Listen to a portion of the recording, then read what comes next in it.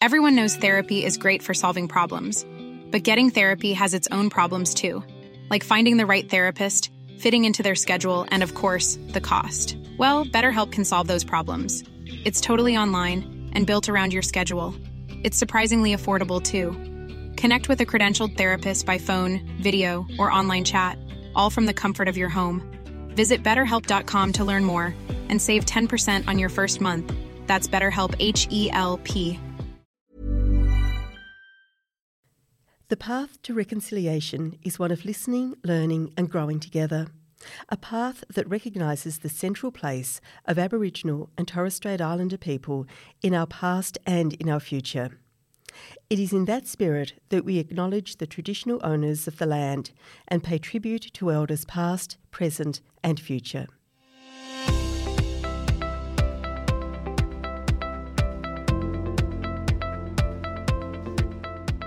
Welcome to Policy Forum Pod, which is produced at the Australian National University's Crawford School of Public Policy and co-hosted by me, Sharon Bessell.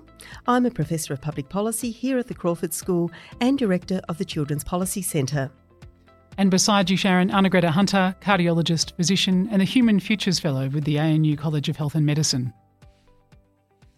Welcome to Policy Forum Pod. Today we're going to be discussing the effectiveness and the challenges on the horizon for Australia's public service and what this means more broadly for public policy.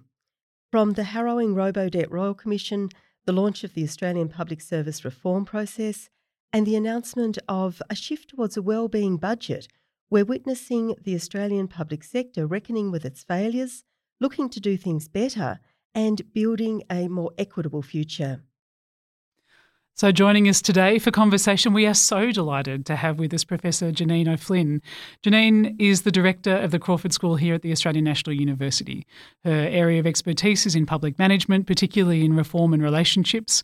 But as we would expect from the Director of the Crawford School, she has a broad and deep knowledge across public policy. Welcome, Janine. It's so great to have you with us and in person. Can we start today's discussion by hearing some more about you and your work? Oh, thank you. Thanks for having me, and it's a great pleasure to be here. In my first few months as the director of the Crawford School, and as many people at the Crawford School know, but perhaps not your listeners, this is a return to the ANU and to the Crawford School for me. I was introduced recently by the Vice-Chancellor as absconding somewhere for a decade and returning. He didn't mention where I went, but I had an amazing career here at the Crawford School in my early days as an academic, where I spent a lot of time connecting up with the Australian Public Service and doing a range of big research projects, looking at everything from how does government work with itself through to how does it design great performance management systems. I spent many years in the classroom with amazing students from all across the world, so coming back here for me is a great pleasure and an enormous privilege. And I'm excited to land in Canberra at a time when we're doing a major rethink of how do we operate the public service, how do we think about what the role of the public service is, what are our big long-term goals for the community, and how do we rethink the way that the public service itself operates, particularly in response to some fairly major issues that have come out of Robodebt, but also alongside of a big aspirational reform agenda. Janine, it's not only great to have you with us today, it is so great to have you back at Crawford. The only downside is it makes me realise just how long I've been here for, because I was here when you left and I'm here when you came back. It's really lovely to have you back. And I should say for our listeners that I think lots of people know, Janine, about your incredible leadership and your incredible research. Janine is one of the best teachers that this school has ever had, and so our students are also lucky to have you back. Janine, we're at the beginning, as you've already flagged, at the beginning of a year that may well be a defining one for Australia's future and how we reconcile with the past, but how we think about ourselves, what kind of society that we want to be. And as we think about all of those things, I think integrity is absolutely critical if there is to be trust in the public sector and in public policy more broadly. So maybe we can begin with that one enormous confronting example of a failure of integrity in public policy, and that is Robodebt and the Royal Commission into what went so very wrong. Can we ask you perhaps to start by outlining a little bit about the robo-debt scheme, but perhaps also to talk a little bit about the disastrous consequences of it, not just at a human level, but also in terms of the legitimacy of the public service and trust in public policy processes broadly? Yeah, Sharon, I mean, anyone who's been watching this, even on a casual basis through discussion in the media, will be aware here in Australia of the devastating effects of what's happened through what's now become known as robo-debt. And indeed, one of our colleagues, Peter Whiteford's, just had a major report come out, which I would encourage people to look out. That came out very recently and was commissioned by the Royal Commission itself. In some ways, it's a very simple story, which is a decision was made around how to think about income that people had earned versus what they received in welfare payments from the state. And the idea that you could average people's income across a year and stack that up against what they'd received in terms of things like unemployment payments, for example. This created, in some ways, an opportunity for a government that thought it would be able to collect up a whole range of debts from people, that they'd be able to raise debts from people who, in the thinking of that scheme, had attained welfare payments that they weren't really entitled to. But at the centre of that scheme was illegal and I would say immoral sort of decision that was made around the calculation of that. From the start, it was seen, as Peter Whiteford has rightfully said in a piece very recently, as a stupid decision and should have been picked up very early on, as it was by many commentators, that you couldn't actually reconcile these two different ways of thinking about people's income, either legally or practically. The long-term repercussions of that, I think we aren't really going to know about for some years in terms of issues of integrity, what it means for the service. But we do know from the lived experience of people who are at the receiving end of those debts and were put under extraordinary pressure to repay them with very little ability to challenge them, no phone number provided for them to ring, a seemingly enormous state against them as individuals. Incredible stress, anxiety, and as has been discussed in the Commission, people who have taken their own lives because of the stress they were under. The fact that in the Commission we have seen a whole range of people almost disregarding the impacts of those decisions, I think has been one of the horrors of watching that unfold. I referred to the Commission hearings recently as a slow-moving horror story because for people who care about the integrity of public administration, it has these layers of complexity within it. The relationship between politicians and public servants, who does what within the public service, who takes responsibility, who's accountable for decisions that are made. And we've seen that cascading through a very complex system to the point where individuals who are very vulnerable and are having to rely on the state for, to be honest, quite meagre incomes to help them survive, have been at the end of this extraordinary series of decisions. So for me, it raises a whole issue about integrity in the system itself. What are the questions that we need to ask about the service?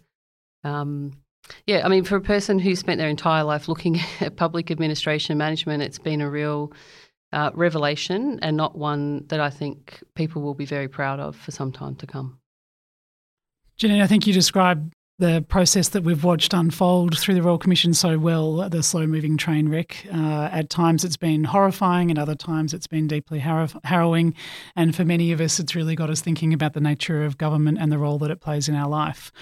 At one point, Kathleen Madgwid, who was the mother of Jared, a young man who took his own life only weeks after receiving letters demanding the payment of debts, said that there'd been a failure of duty of care in rolling out the system. What duty of care do government departments have and perhaps the responsible ministers have to our public? And is robo-debt going to lead to a rethinking of that concept of the duty of care? I think if robo-debt doesn't lead to a rethinking of that, it's a catastrophe of another sort, which is if we cannot learn from what has happened in that at every stage of decisions that were made or not made. I think that'll be catastrophic for the future of the Australian public service, and we have to confront that, and we have to really understand what that's meant. I think when you are talking about the great power that the state holds over people's day-to-day lives, about their ability to, in this case, to subsist, then we do have a great duty of care, and that comes from the top down to the front line of people who are interacting with welfare recipients in this case. And in fact, some of the harrowing stories have come from staff working on the front line, trying to make sense of this with people who are fronting up at Centrelink, unable to understand what's going on. It was incomprehensible to most people, I think, that sort of advice that was provided. So there's a duty of care to, the end recipients of this, and I think policymakers, both politically appointed and public servants, have a great duty of care to those who are going to be regulated or controlled or coerced or in some way at the end of those decisions that are made. And I think that goes across all of what we do in the public service. This is not some separate group of people to you and I sitting in an office making decisions. We're there to serve the community, and I think that once we forget that, and there's a huge distance between that, then these sorts of problems might emerge more and more. What worries me about learning the lessons of Robodebt is this may not be the only one of these challenges that we're going to see emerge. If that's one that's been allowed to develop over many years, then I wouldn't be surprised if there's some more to come in years to come as well. Janine, when I hear you talking and I reflect on what the people who participate in our research about what it is to live in contexts of poverty and disadvantage talk about, it almost seems to me that Robodebt was not the inevitable outcome, but a clear outcome of many, many years of a political narrative and a broader public discourse that is around naming and shaming people for needing government support rather than thinking about how we can actually support people. And those kinds of, that continual language that eroded people's spirits, eroded people's dignity, of lifters and leaners, of people getting, hand-ups, not handouts, all of that deeply entrenched attitude that we are in some way better than people who need support created the space for this to happen and for people to be so discarded or disregarded and mistreated. But I also wonder what impact this has on people who are thinking about a career in the public service and how it impacts on the view that the public service has for itself. And of course here at Crawford, we're educating people who often want a career in the public sector because they deeply care. They deeply want to make positive change in Australia or in the world. What do you think is likely to be the reputational impact or the reputational damage for the public service, particularly amongst people who are thinking about their career paths? It's a really important question, and there's two things. Perhaps I'll come back to the first part of your question there, which is really about the use of dehumanising language, which is something I've been looking at in some other work I'm doing. Public service motivation is a particular type of motivation that really draws people to public service around the world. And colleagues of mine all around the world have been looking at this topic for many, many decades, that there is something special that attracts and retains a sort of service, a motivation to serve, and that it's something that really we have to cultivate if we want to ensure that we do retain a public service which is really focused on community and how do we better people's lives, which I think many people are attracted to public services around the world to do. That's why they come into there rather than to other sectors, although we have seen increasingly over the last decade or so people, young people particularly, attracted to working in NGO sector because they see that as a better pathway actually to solving the world's problems. So I think a scandal like this in Australia does raise more broadly questions of legitimacy. Like, is the state really interested in helping people? And what would be the role of someone coming into the public service? I mean, months and months of daily media coverage about, it's fair to say at some points in that, disdain for welfare recipients, people who are entitled to access those services and payments, a sort of distancing of them as a separate cohort of people. Might really have a quite profound effect on people's motivation to serve. And I suspect that people in the public service now who are watching that unfold may start to question profoundly whether they're in the right place to get the sort of business done that they want to get done, or whether they might be better served to be elsewhere. I think there's a really important role at this stage for leaders in the public service to talk about things like pride and courage. You saw in the Commission stories of people raising repeatedly questions about the legitimacy, the legality, the morality of the scheme itself. Courageous. It takes a lot to stand up in a system like that, which is, really engineered to be impersonal. That's what bureaucracy, is all about. How do we create essentially a machine where we can write rules that will be applied to everybody in an efficient way? I mean, that's bureaucracy. It's one of the beauties of bureaucracy, in fact, when it works well. But it does engineer out things like emotion.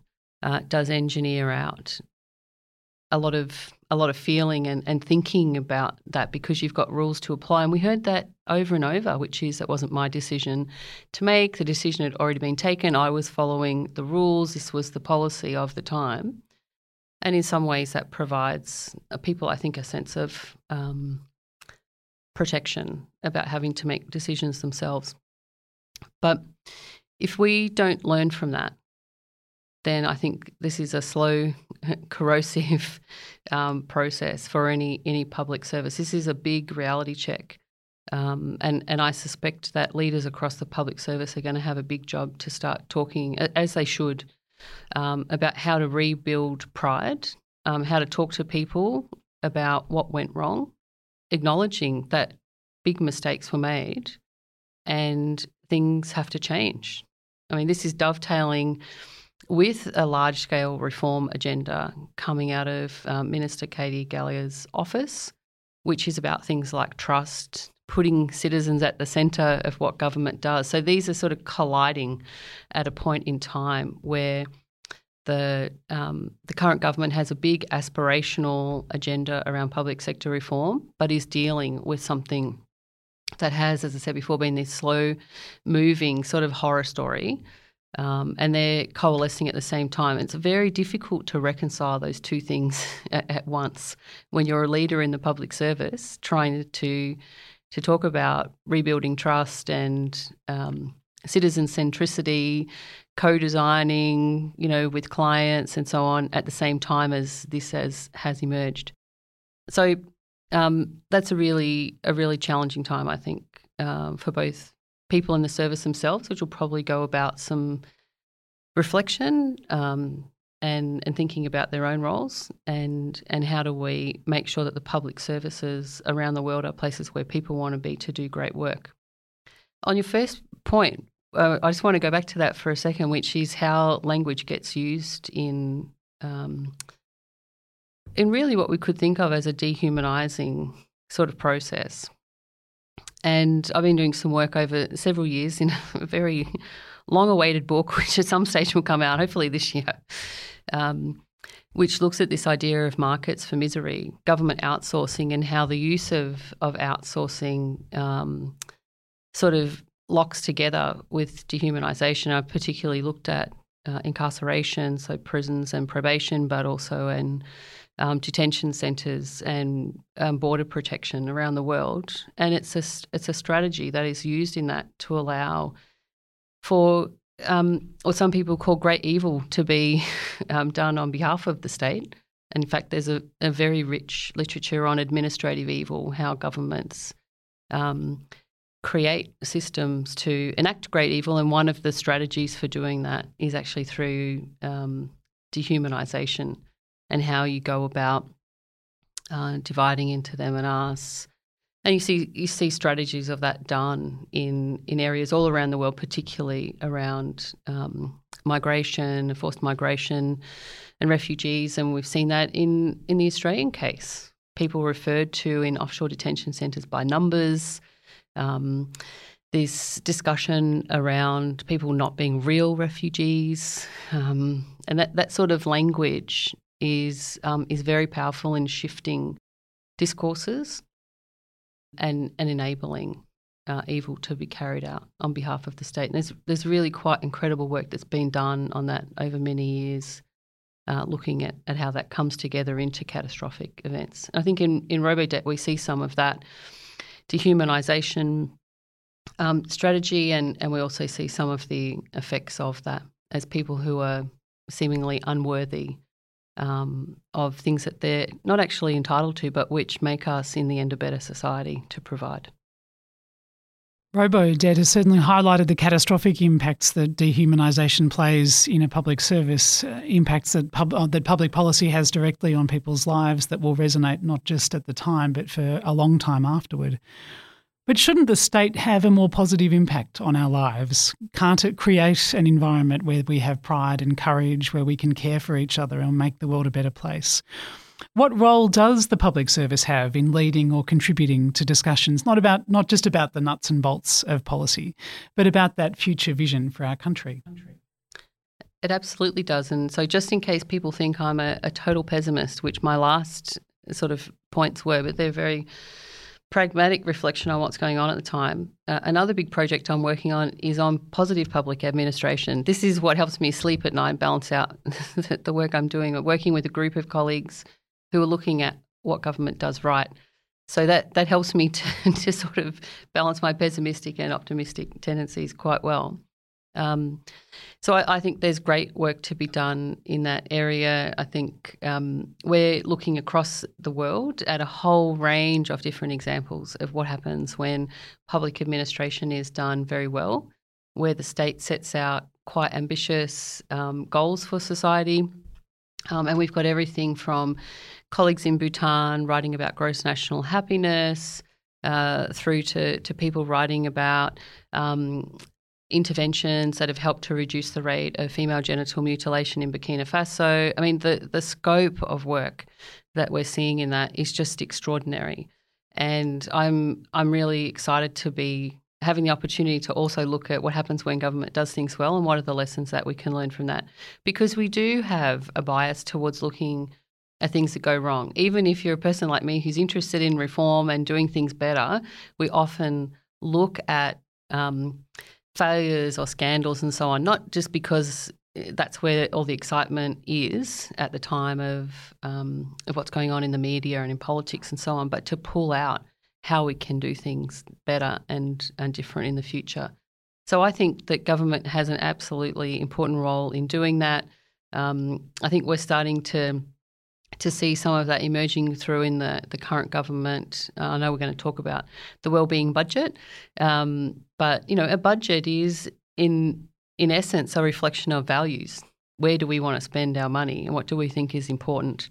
And so I think a shift towards that is a very exciting thing to watch for people like me who spend their time thinking about the public sector, and I'm excited to see where that's going to take us. A note of hope and optimism is the perfect place for us to stop for a short break. So listeners, don't go away. We will be back in just a few minutes with Professor Janine O'Flynn. Hey, I'm Ryan Reynolds. Recently, I asked Mint Mobile's legal team if big wireless companies are allowed to raise prices due to inflation. They said yes. And then when I asked if raising prices technically violates those onerous two-year contracts, they said, "What the f*** are you talking about, you insane Hollywood ass?" So to recap, we're cutting the price of Mint Unlimited from $30 a month to just $15 a month. Give it a try at mintmobile.com/switch. $45 up front for 3 months plus taxes and fees. Promo rate for new customers for limited time. Unlimited more than 40 gigabytes per month. Slows full terms at mintmobile.com.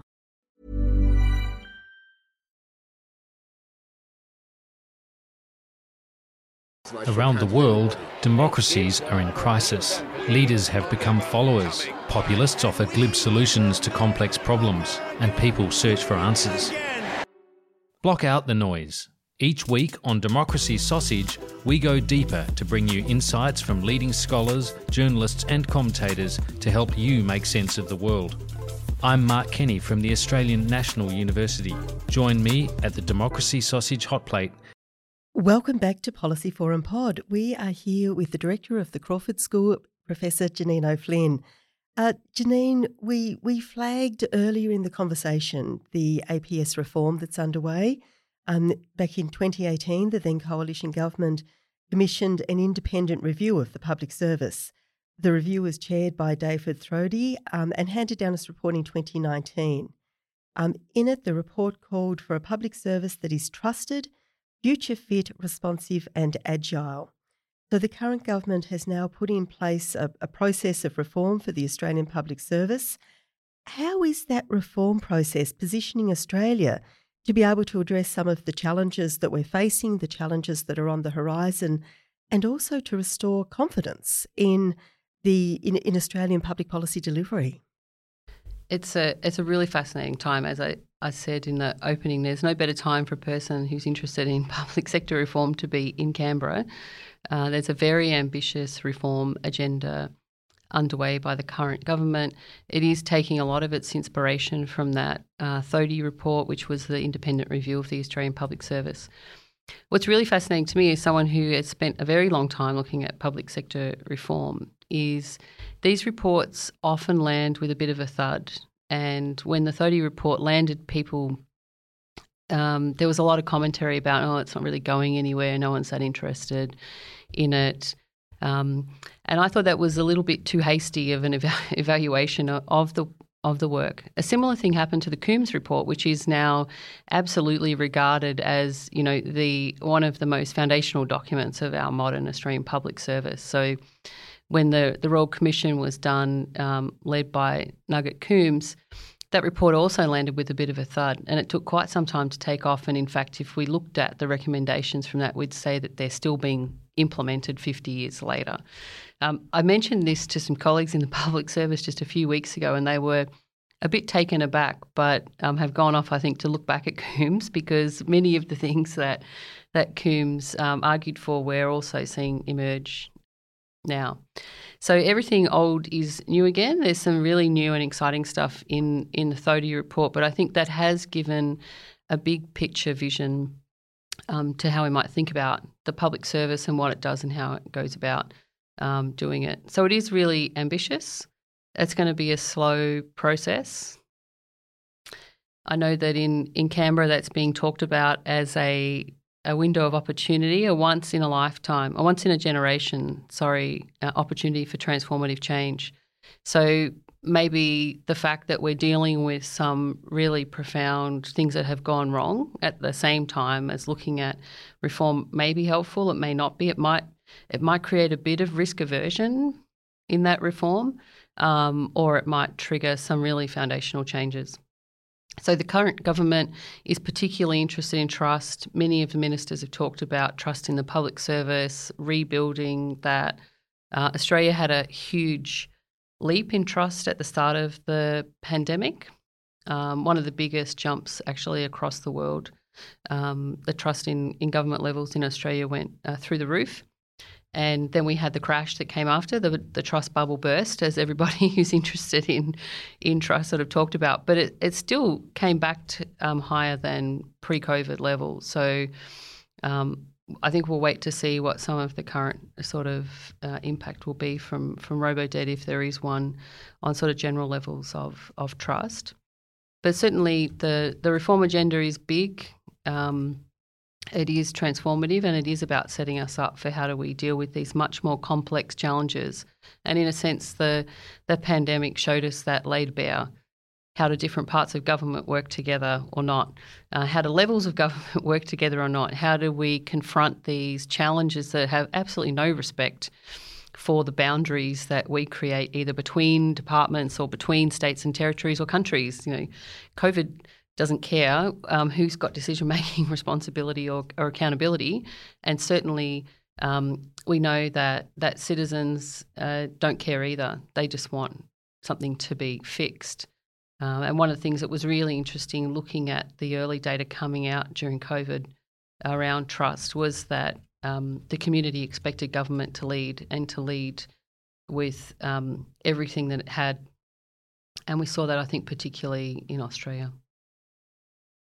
We are certainly living in a time that's characterised by uncertainty and complexity and new challenges on the horizon, challenges like the urgency of building a truly inclusive and just society to the problems that people are facing on a daily basis because of the cost of living.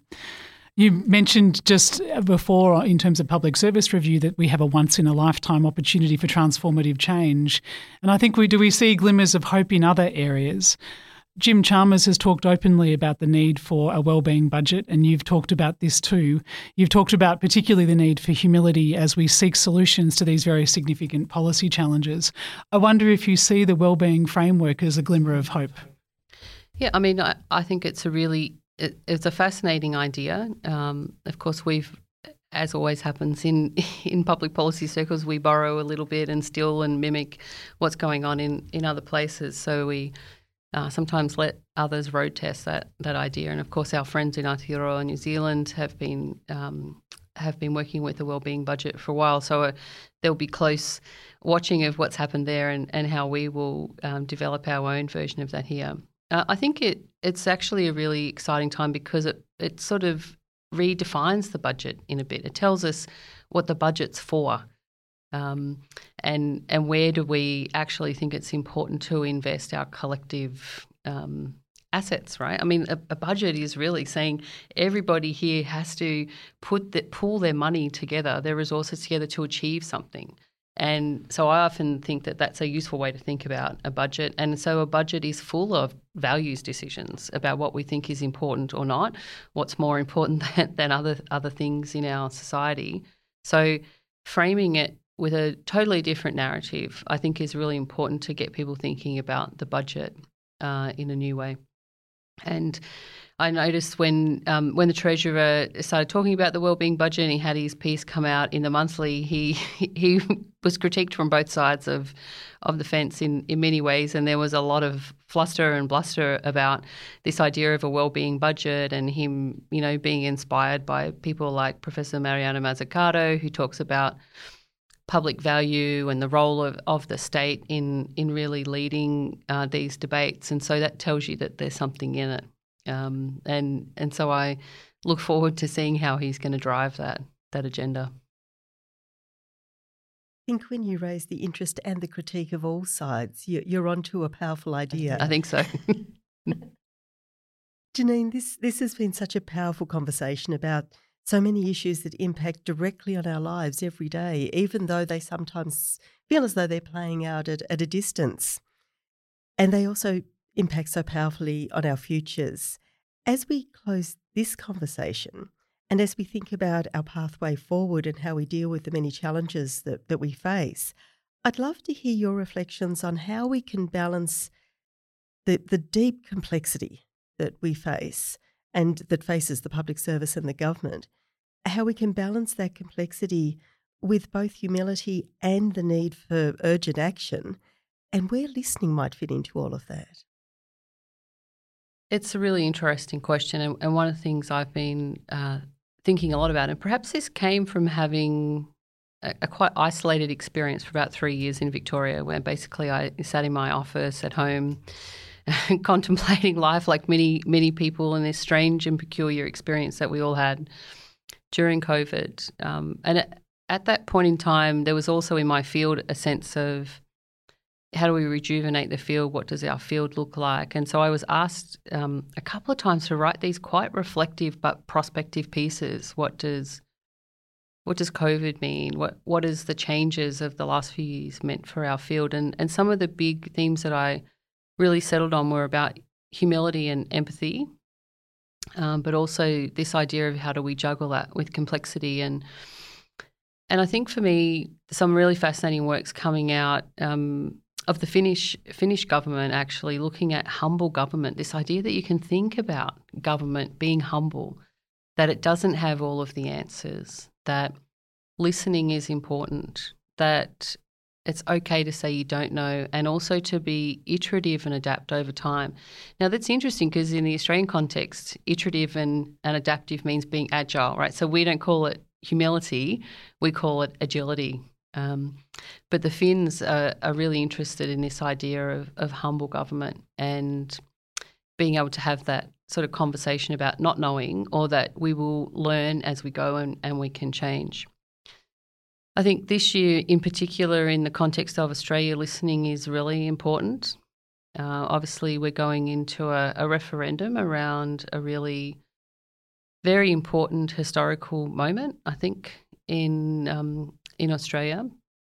And one of the things that strikes me in the world of public policy is how much extraordinary knowledge developed over thousands of years we hold here to confront some of the biggest public policy challenges of our time.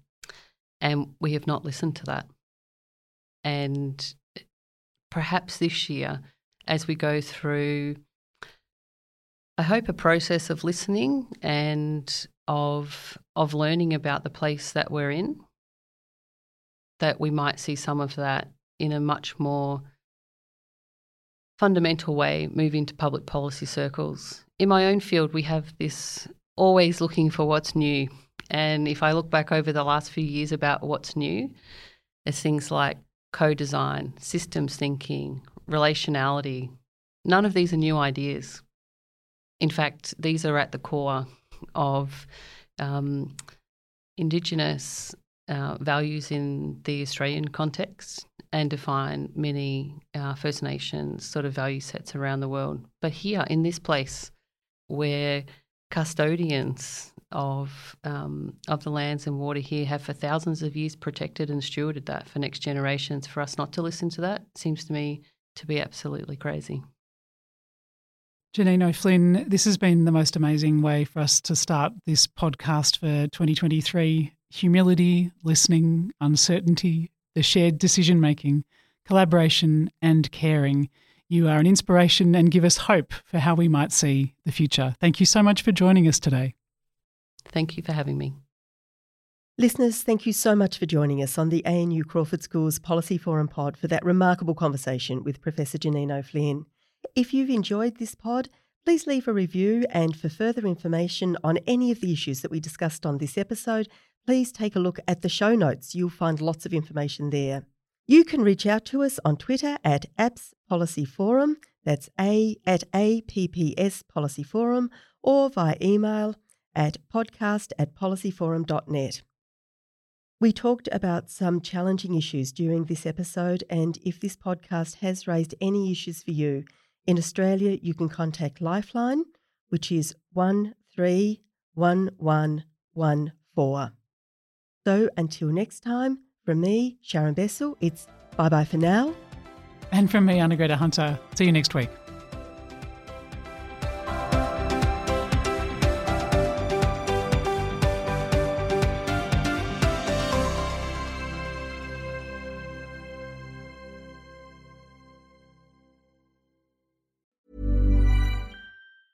Hey, folks, I'm Mark Maron from the WTF Podcast, and this episode is brought to you by Kleenex Ultra Soft Tissues, your ally to help tackle your allergy symptoms this season. I love the change of seasons, but nobody loves pollen and all those other things floating in the air that make you sneeze during this nice weather. Kleenex Ultra Soft Tissues are hypoallergenic and allergist approved, so fight back against watery eyes and runny noses without worrying about irritating your skin. For this allergy season, grab Kleenex and face allergies head on.